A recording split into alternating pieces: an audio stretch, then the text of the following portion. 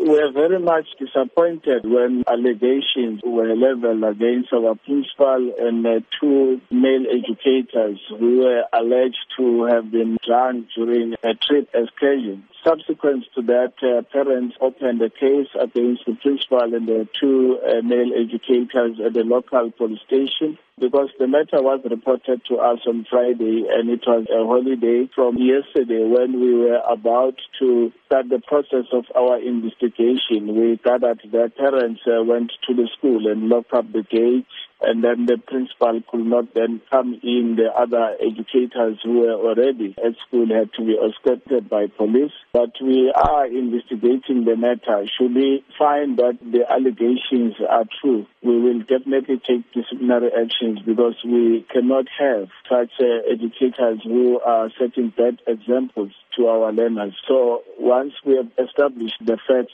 we'll then be able then to come up with a way forward. But we want to emphasize that if this is true, definitely we are going to take disciplinary actions. What support is being offered to the children at the school? Our psychologists are also involved in terms of them getting the statements from the learners, because for now we are not dealing with the fact, but we are dealing with allegations. The second inspector is also dealing with the matter. How concerning is this incident? We are very much disappointed because this is one of our best run schools in terms of results. We've always been making an example of the leadership and management of that school, referring to it when addressing even workshops and other schools to then say they must go to that school to observe some of the best practices.